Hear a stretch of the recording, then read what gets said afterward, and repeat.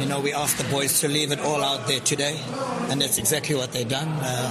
Very happy with the effort and the commitment that the players showed. They fully deserve the 3 points. Also happy for our supporters. It's been a while since they've had something to smile about, and I think the Cape Town City win and today's win has really lifted their spirits as well, and everybody at the club. We said it was important to get another victory off the Cape Town City to give ourselves a good chance moving forward, and that's exactly what we've done. So, a good 6 points in the last 2 games, and definitely a step in the right direction. I'll never be relieved until the final game is played and the team is safe. We're not out of it. We can lose the next 2 and be bottom of the table, so we can never be relieved.